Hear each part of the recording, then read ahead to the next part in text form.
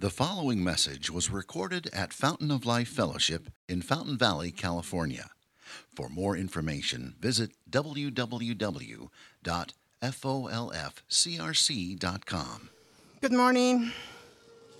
Our scripture reading today is from the book of Philippians, chapter 3, verses 1 to 11. Finally, my brothers, rejoice in the Lord. To write the same things to you is not trouble to me, and is safe for you. Look out for the dogs. Look out for the evildoers. Look out for those who mutilate the flesh. For we are the circumcision, who worship by the Spirit of God, and glory in Christ Jesus, and put no confidence in the flesh, though I myself have reason for confidence in the flesh also. If anyone else thinks he has reason for confidence in the flesh, I have more. Circumcised on the 8th day, of the people of Israel, of the tribe of Benjamin, a Hebrew of Hebrews, as to the law, a Pharisee, as to zeal, a persecutor of the church, as to righteousness under the law, blameless. But whatever gain I had, I counted as loss for the sake of Christ. Indeed, I count everything as loss because of the surpassing worth of knowing Christ Jesus my Lord. For his sake I have suffered the loss of all things and count them as rubbish, in order that I may gain Christ and be found in him, not having a righteousness of my own that comes from the law, but that which comes through faith in Christ, the righteousness from God that depends on faith, that I may know him and the power of his resurrection, and may share his sufferings, becoming like him in his death, that by any means possible I may attain the resurrection from the dead. This is the word of the Lord. Let's pray. Heavenly Father, we are so thankful to be here today in your presence with brothers and sisters, and it's such an honor and privilege now, Lord, to look at your word. Father, the word we have before us is so beautiful and so amazing. I pray, Lord, that your Spirit would do wonderful things in all of our hearts. Do surgery, Lord, to heal us as we look at your word. May this word come to pass for your glory. In Jesus' name, amen. So we're continuing through Paul's letter to the Philippians. I have loved going through this with you so much. And today we get to break into chapter 3. As I was thinking about this text, this is the way it feels to me. It feels like you were digging a ditch in your yard and you bumped into a chest of gold. I mean, this text digs a hole in my chest and it gives my heart the treasure it needs. That's how I feel about this text. A little background to set this up. I think the main emphasis of chapter 3 is actually found summarized for you in verse 1 of chapter 4. So let's glance at Philippians 4, verse 1, very quickly, just to set our text up this morning. Philippians 4, verse 1. Therefore, my brothers and sisters, whom I love and long for, my joy and crown, what's he tell them? Stand firm, thus, in the Lord, my beloved. So notice a couple things. How does Paul feel about these people? We've seen it over and over again. How does he feel? He loves them. He loves them. They're his family in Christ. Because of Jesus, as we learned last week, we can have humility in community for this loving unity. And we want to be like that, don't we? And praise God for the ways that we are. But because Paul loves them, he wants them to be able to stand firm through whatever life brings. Stand firm, he says. That's what God wants for us, isn't it? To be able to stand firm. Well, what does that mean? Let me give you a few ingredients, I think, to what Paul means by standing firm in this chapter. Number one ingredient, standing firm in this chapter has the idea of maturity in it. By the end of chapter 3, he's talking about maturity. You know who you are and what you're about. You've grown up a little bit on the inside. You become mature. That's part of standing firm. Standing firm also has the idea of thriving in it. Thriving. Paul is going to talk about escaping hindrances of the past leaving them behind and moving forward in God's design for his life. Part of standing firm is thriving. It's not just the maturity of knowing who you are and what you're about. It's moving forward. It's growing in what God has for you. Third ingredient, standing firm has the idea of stability. No matter what comes, you won't be overcome. You have this firmness in your life that nothing can break, nothing can take. That's what it means to stand firm. A maturity, a thriving, a stability. Doesn't that sound nice? How many of you feel like you're wavering in the other side of that coin? I do. Sometimes don't we feel like instead of maturity, thriving, and stability, we are confused, trapped, overwhelmed, wavering, wandering, wondering? How do we get to a place of maturity and stability and thriving? How do we stand firm like the Lord wants us to? I'm glad you asked. Paul's going to give Christians 4 steps as we begin this chapter for what it means to stand firm. This is how you stand firm. This is what your heart needs to have that maturity, to get to that thriving, to have that stability right here, and it is a treasure. So here's our 4 ideas, our steps this morning that keep us standing firm, that get us standing firm. Number 1, remember the safety. There's a safe place to be where we stand firm. Remember the safety. Number 2, heed the danger. That means you're going to need to be aware of the things that keep you from standing firm. Heed the danger. Number 3, cling to the treasure. Both arms of your heart right here. Cling to the treasure. And 4, pursue the goal. So 4 steps to standing firm. Remember the safety. Heed the danger. Cling to the treasure. Pursue the goal. First, the safety. Chapter 3, verse 1. Finally, my brothers. What's he tell us to do? Rejoice in the Lord. Then he says, to write the same things to you, it's no trouble for me, and it's safe for you. The main issue on whether or not you'll be standing firm is what you take most joy in. In Philippians, the issue is always about joy. What makes you happy? And are your desires aligned with reality to where you love what you should? To where you truly find most desirable that which is most beautiful?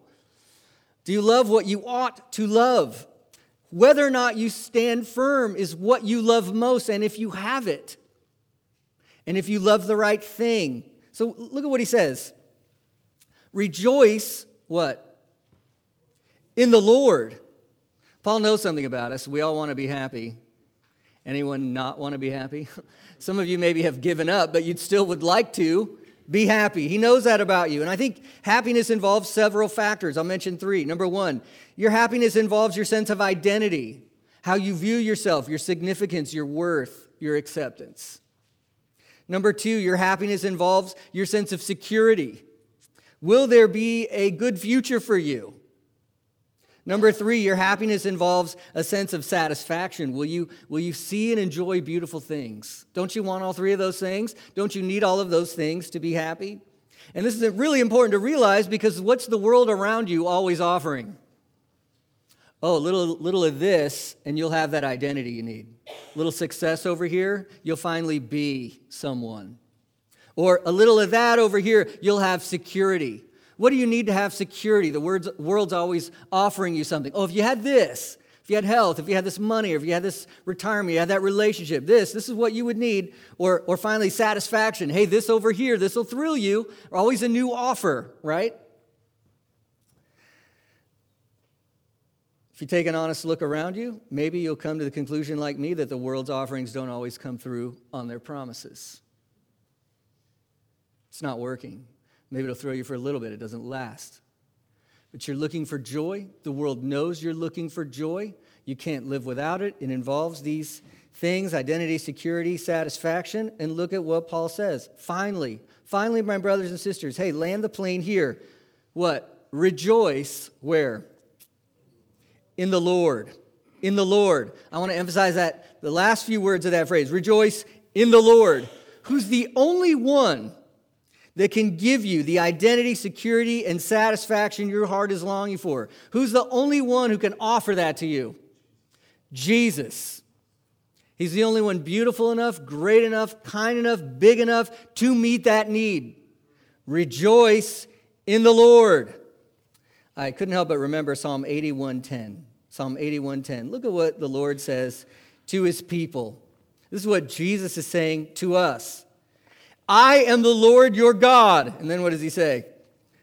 Open your mouth wide and I will fill it.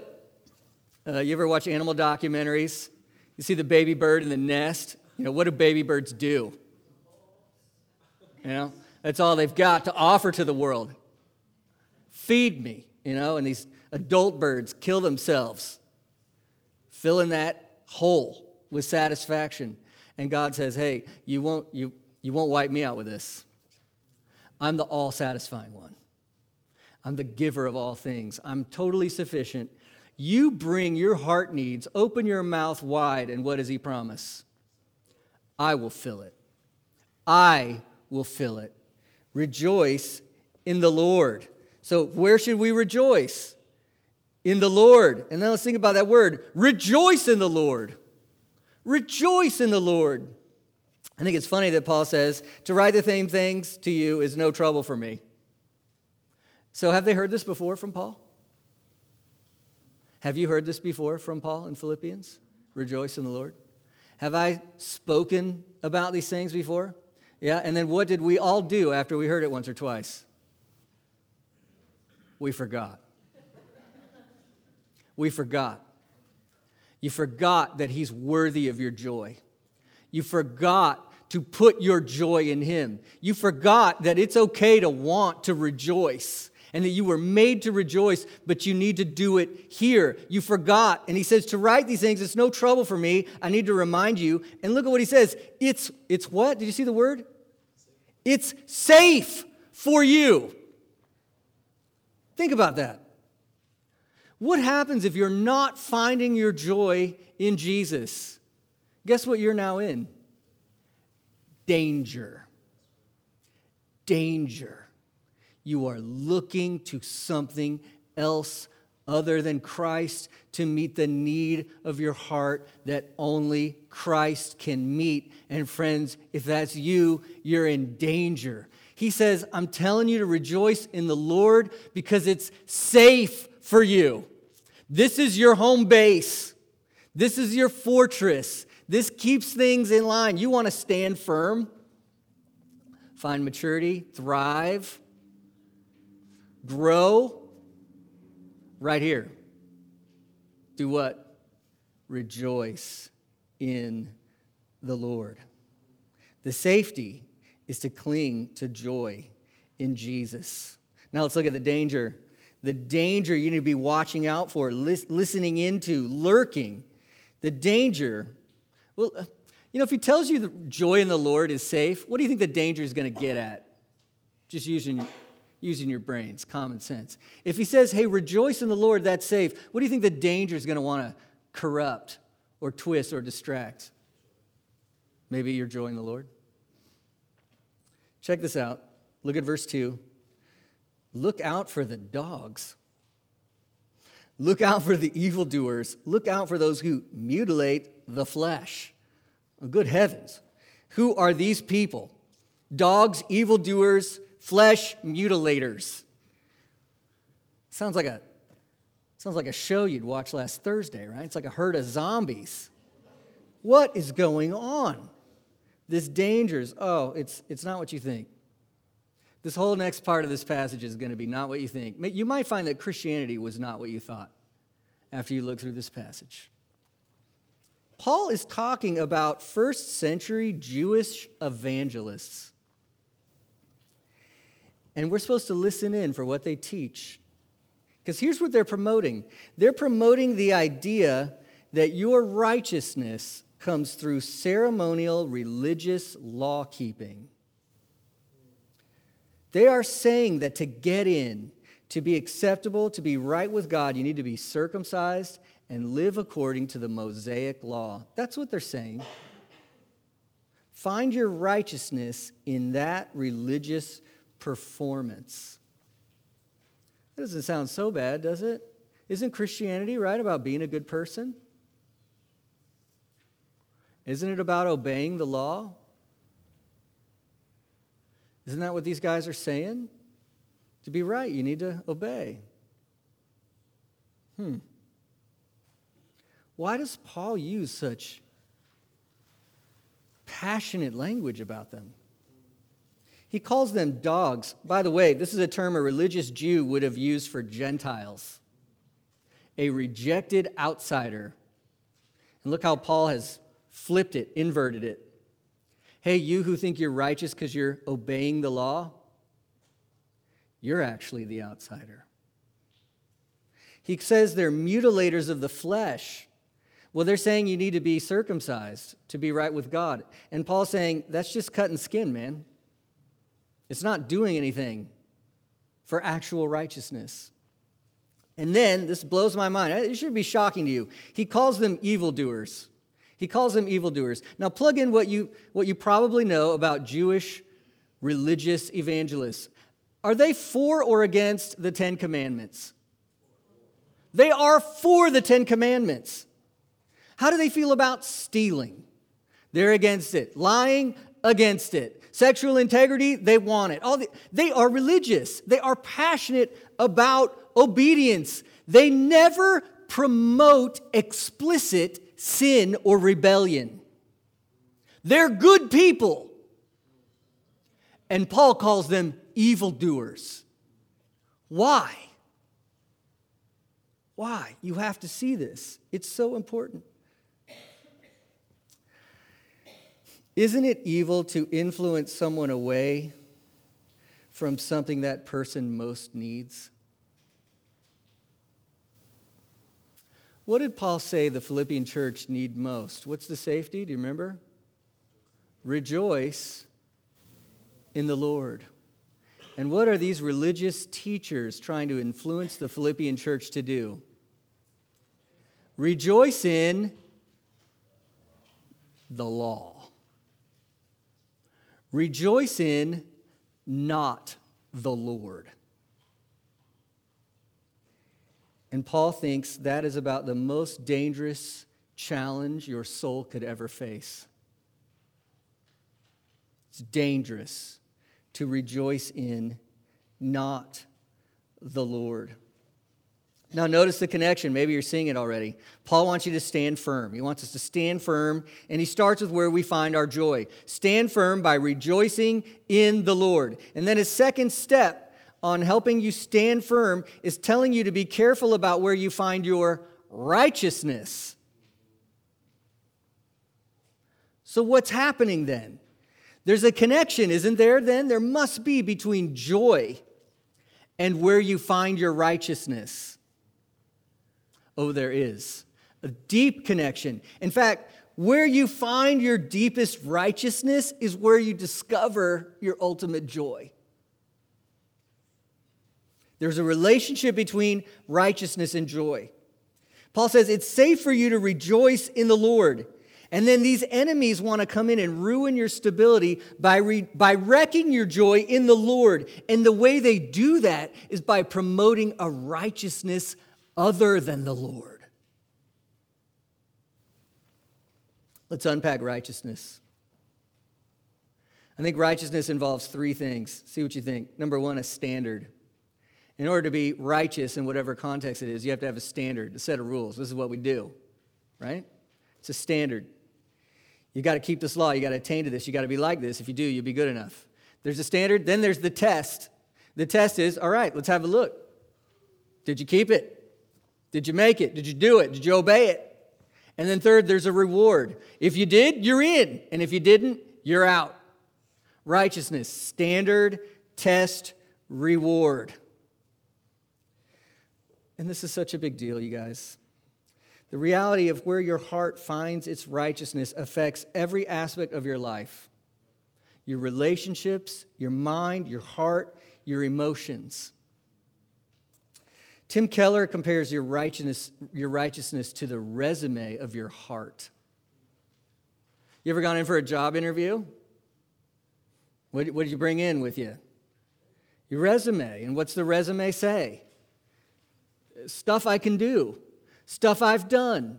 And then the person looking at the standard considers whether or not you've kept the law. And if you have, then you're in. And if you haven't, then you're out. Your righteousness is the resume of your heart. Hey, think about it. You remember going to high school, and it's the fall, and you're excited, and you walk in, and what are you hoping? What are you hoping for? Anybody remember that? For some of you, it was a long time ago. You remember that? You're hoping you'll get in with somebody. And how are you going to get in? I remember what I was worried about. Did you dress right? Did you act right? Did you look right? Were you funny enough? Were you nice enough? What are we holding up that first day of school? Our righteousness. And what are we hoping for? Will you let me in? Romance. You got a resume? You pretty enough? You got enough potential? Nice enough? Here's a resume. Dating by works, right? Will you let me in? Your career. We're always having to prove our righteousness. I'm good enough. Let me in. And it's not just to others. It's to ourselves.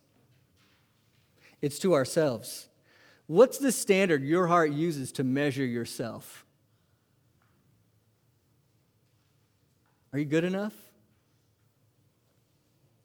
Did you make it? The Jewish evangelists are teaching righteousness by keeping the law. That's probably not what you're concerned with today. Keeping the Mosaic law. Maybe it is, I don't know, but probably not. But you're concerned with something. You're concerned with something. I want to ask you this, and I hope you can find it. What's your counterfeit righteousness?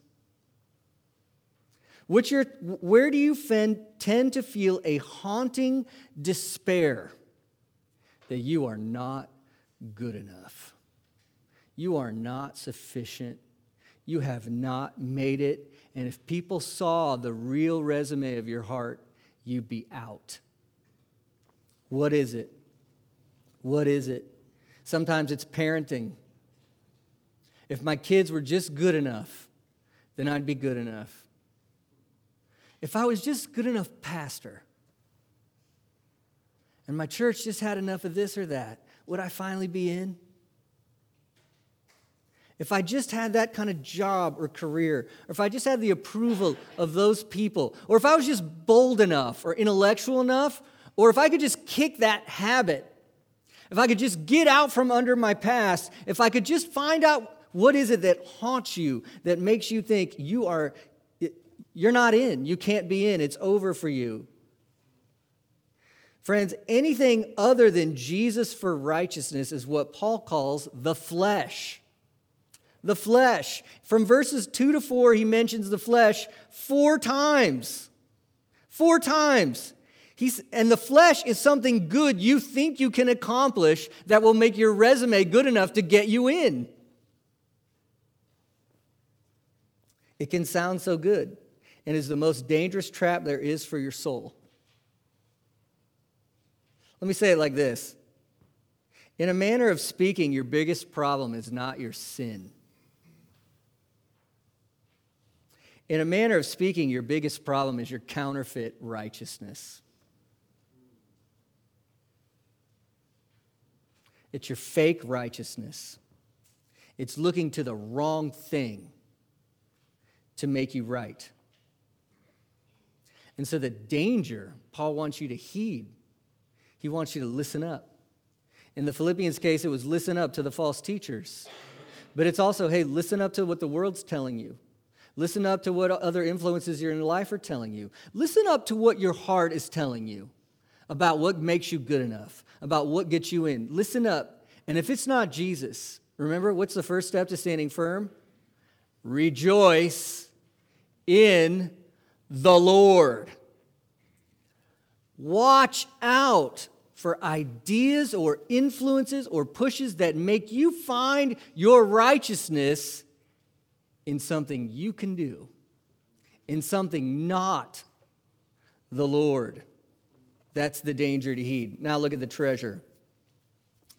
Paul is working so hard to tell this church that they did not arise to be the people of God out of their self-accomplishment. It wasn't according to the flesh. Look at verse 3. Look at verse 3. This is what Paul says with the Philippians. We are the circumcision who worship by the Spirit of God and glory in Christ Jesus and put what? No confidence in the flesh. How much confidence in the flesh? None. We're the circumcision. Remember, he called the false teachers mutilators of the flesh? What they're doing to the body, they've missed the inward reality, and Paul says, we have it. If you trust Jesus, the real circumcision has happened to your heart, to give you a soft heart, to want to know him and love him and follow him and delight in what he's done for you. That's the real thing. We are the circumcision with the changed heart. Did you change your heart? Did you change your heart towards the Lord by obeying more, by trying harder? No. We are those who worship by the Spirit of God. Why did we get changed? Why did our eyes get open? How did our hearts get soft? Was it something we accomplished? No, it was the Holy Spirit coming to us, visiting us, working in us. He says, we put no confidence in the flesh. Listen, you'll rarely see Paul write so passionately as he does in this passage.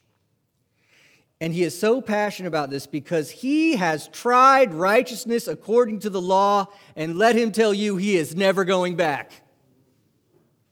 He is never going back. He finds it absolutely revolting.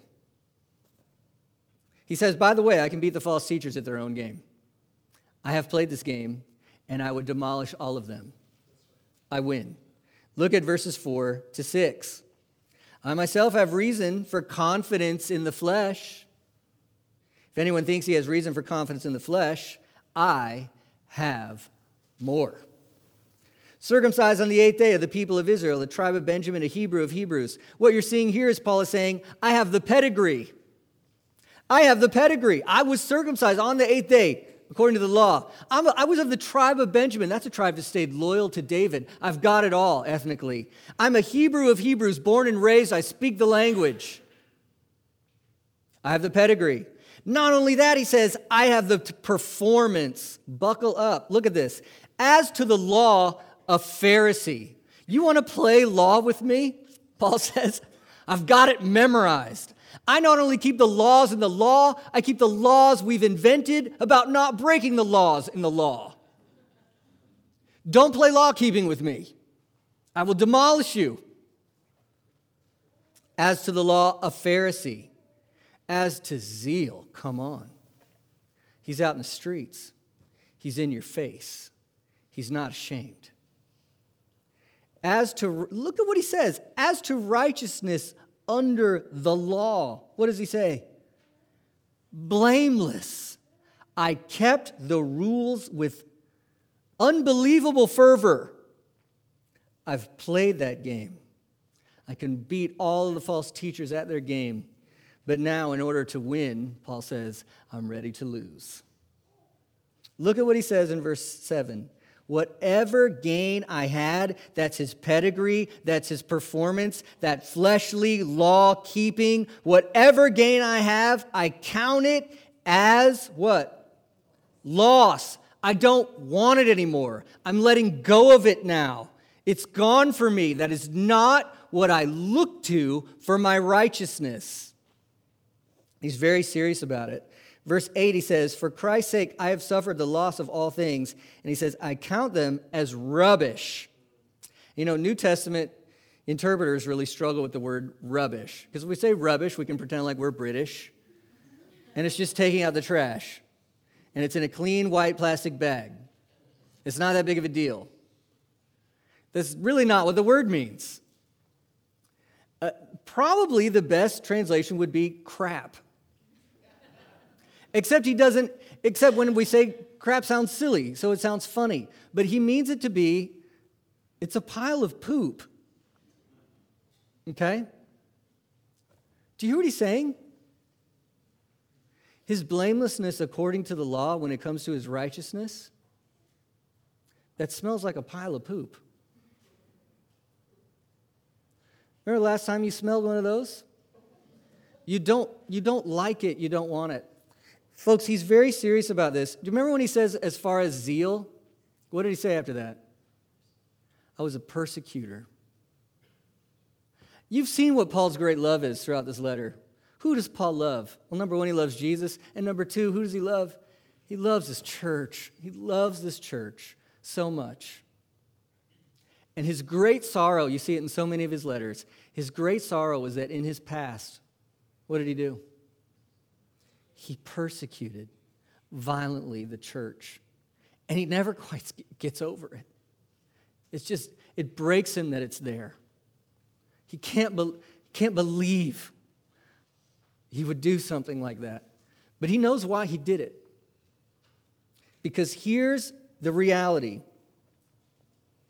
When you believe your righteousness is something you can do, one of two things will happen. You will either be crushed by it. In other words, if I was just a good enough pastor and had these things, and then over time, I don't get those things, what must I believe about myself? I'm not enough. I'm crushed. If I was just good enough parent and accomplished these things, then over time, if I don't see that, then what has to happen?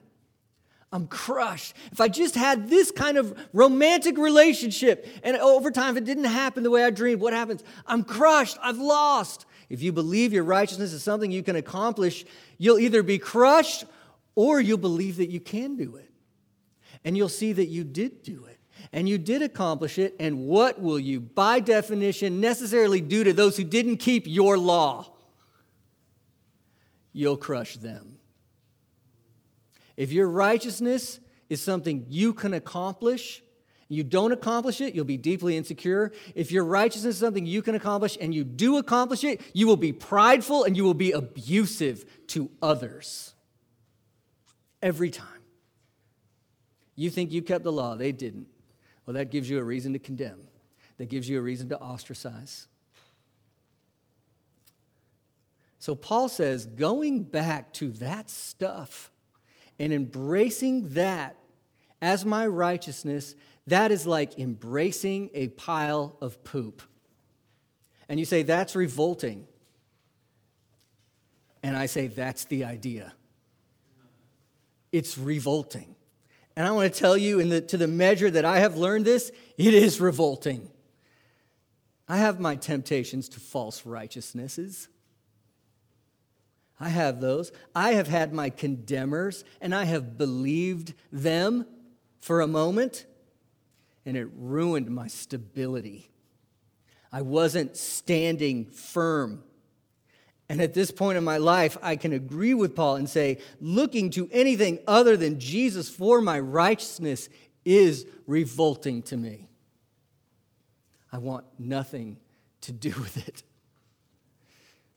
It steals your joy. Paul's emphasizing this so powerfully. If you want to stand firm, rejoice in the Lord. Watch out, too.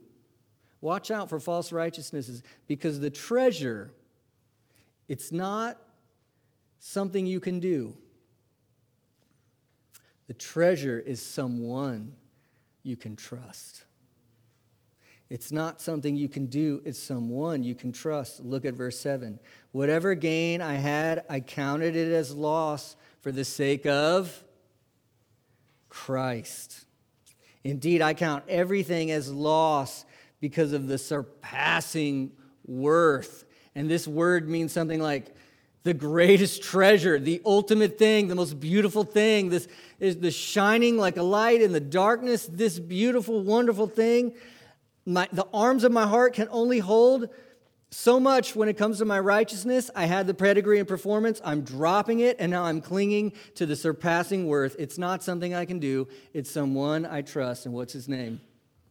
It's Jesus. I count everything as lost because of the surpassing worth of knowing Christ Jesus, my Lord. For his sake I have suffered the loss of all things and count them as rubbish, in order that I may gain Christ. In order. Your heart has two arms on it.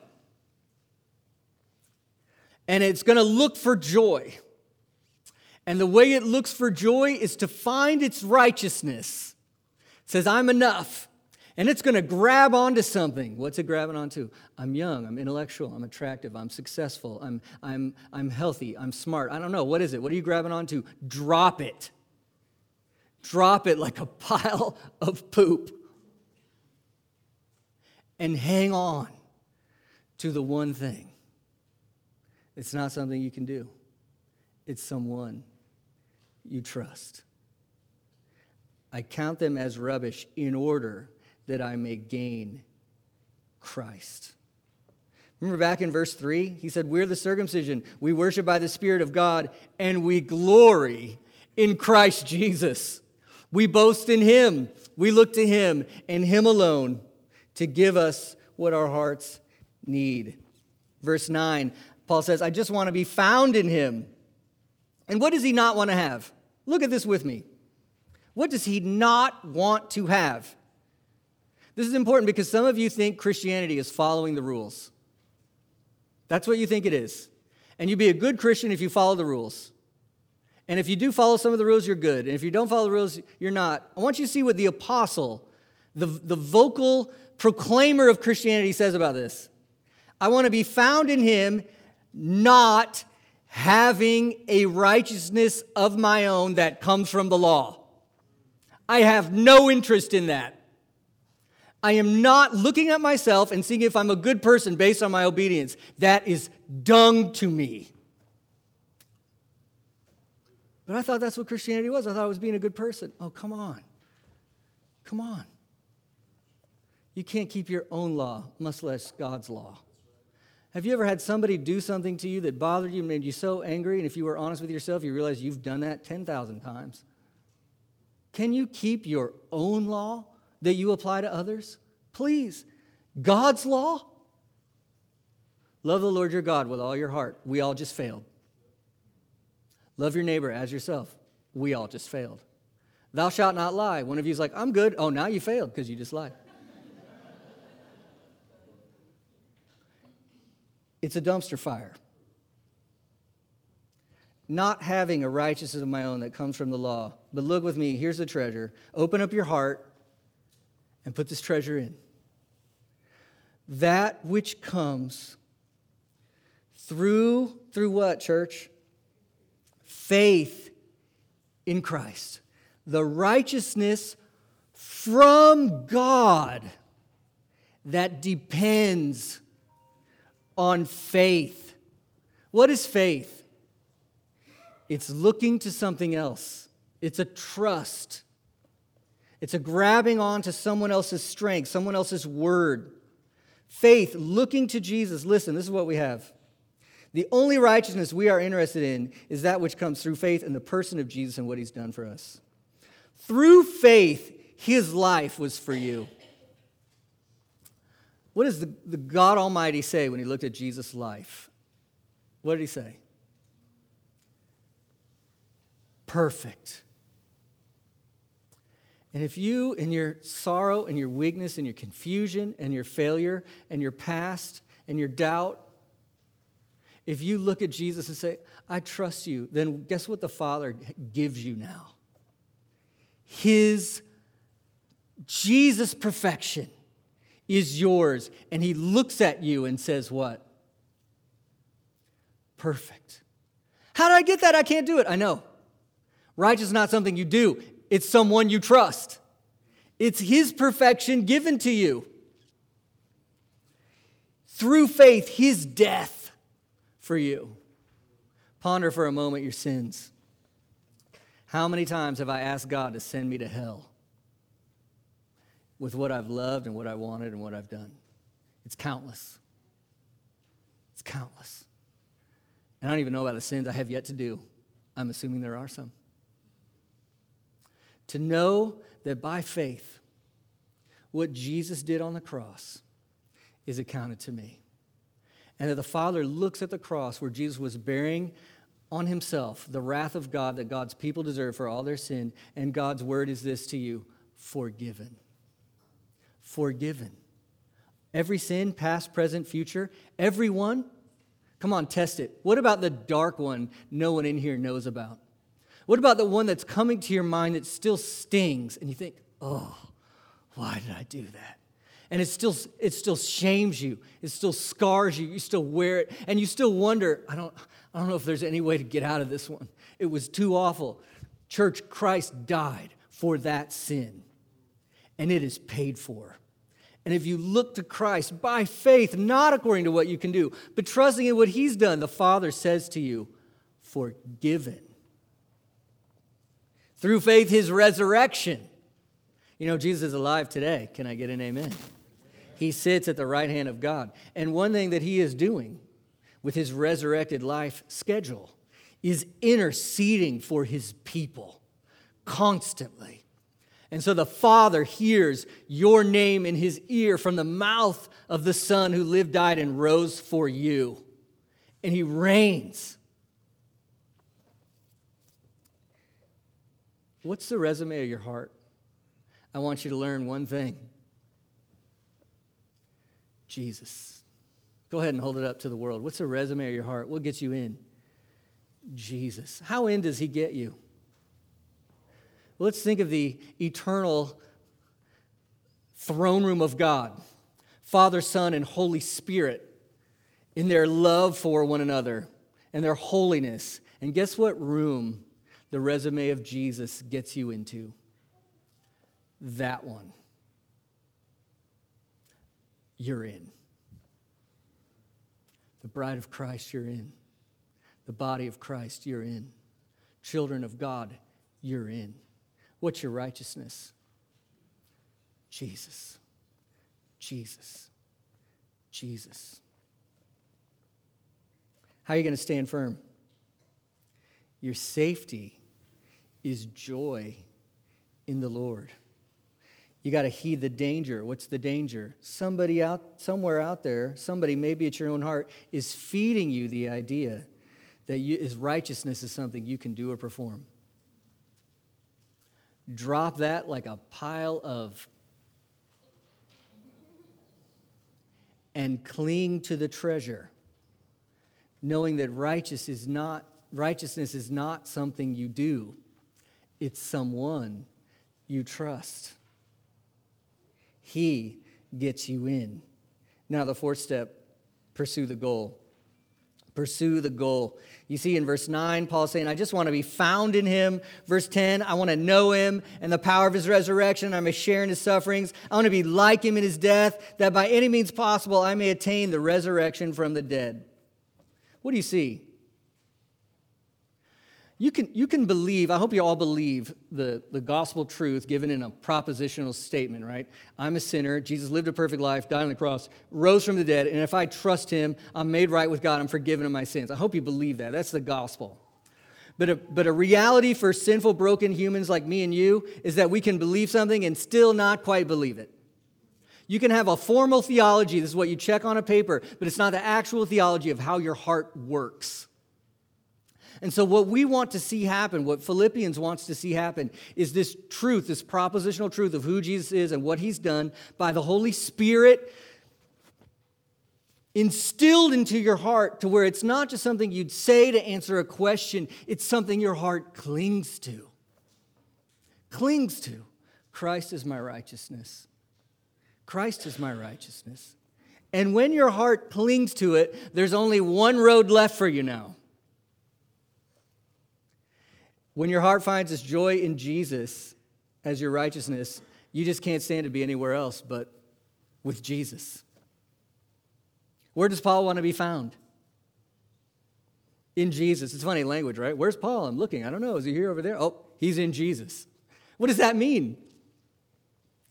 He's unified with Christ by faith, right? When God sees him, where does God see Paul? In Christ. And he just wants his life to reflect that. He wants his mind to reflect that, his heart to reflect that. Galatians 2:20, right? I've been crucified with Christ. It's no longer I who live. But what? You remember? Christ who lives in me. And the life I live now in the flesh, I live by faith in the Son of God who loved me, gave himself up for me. I just want to be found in him. And look what he wants now, verse 10. When Christ is your righteousness, I just want to know him. He's a person. Do you know he's a person? You can know him. I just want to know him. I want to be close to him. I want to follow him. I have intimacy with him, a relationship with him. I want to know the power of his resurrection, Paul says. What does that mean? It's his new life in you. Getting changed desires to love what he loves. To work out your salvation because he's working in you. A new life because Jesus is everything to you. He's your righteousness. He's your past. He's your present. He's your future. And Paul says, I even want to share his sufferings, becoming like him in his death. What does that mean? It means a lot. We're going to go into it more detail next week. Sharing his sufferings, doesn't it mean a little bit to die to your selfishness and sin? What did Jesus do for others? He died. And what's he call us to do? Take up your cross daily. Die. I had a good friend tell me about a moment when he felt deeply rejected by some people. And he felt bitter about that, like we all would, angry about that. But he was trying to meditate on this text. And you know what popped for him? Jesus was rejected. Jesus was rejected a lot.